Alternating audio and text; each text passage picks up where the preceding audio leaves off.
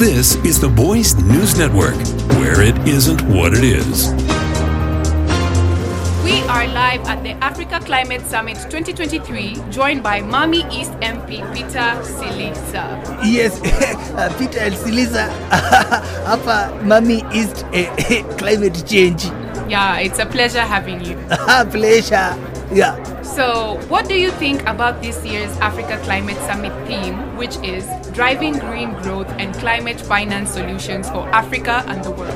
This year theme is long, very long. Your theme long sana. Kwa sababu driving change, driving green. Uliona Ruto alikuja na green car ndogo ya yellow, hiyo green yellow car. So driving cross tunaendeshanga sana. Ruto alifanya. His Excellency the President said that climate action is not a global North issue or a global South issue. It is a collective challenge. Your views?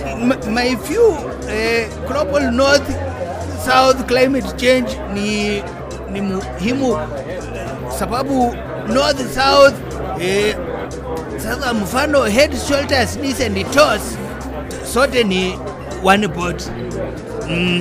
Thank you. So what are your thoughts on energy systems and industry?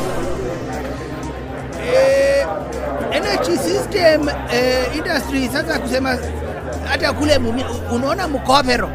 Sasa mkopero ndio hiyo energy na inatoka kwa mti.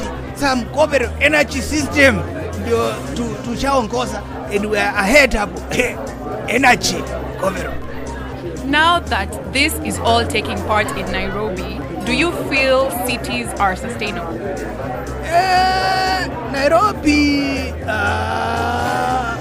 green city in the sun. So to sustain your slogan, green city sustainability. Green. Right. It's been a long week. What are your reflections on Africa Climate Week as a whole? Reflection leo tuliangalia kioo. Kulianza the beginning ilikuwa chua, kukacha kukanyesha, na sasa kulikuwa ile sasa kumenyesha, na hizo ndio reflections ziko nyingi. Climate imechange kila siku. Thank you for coming. Thank you. Thank you. Okay. The Boys News Network, keeping it real with fake news.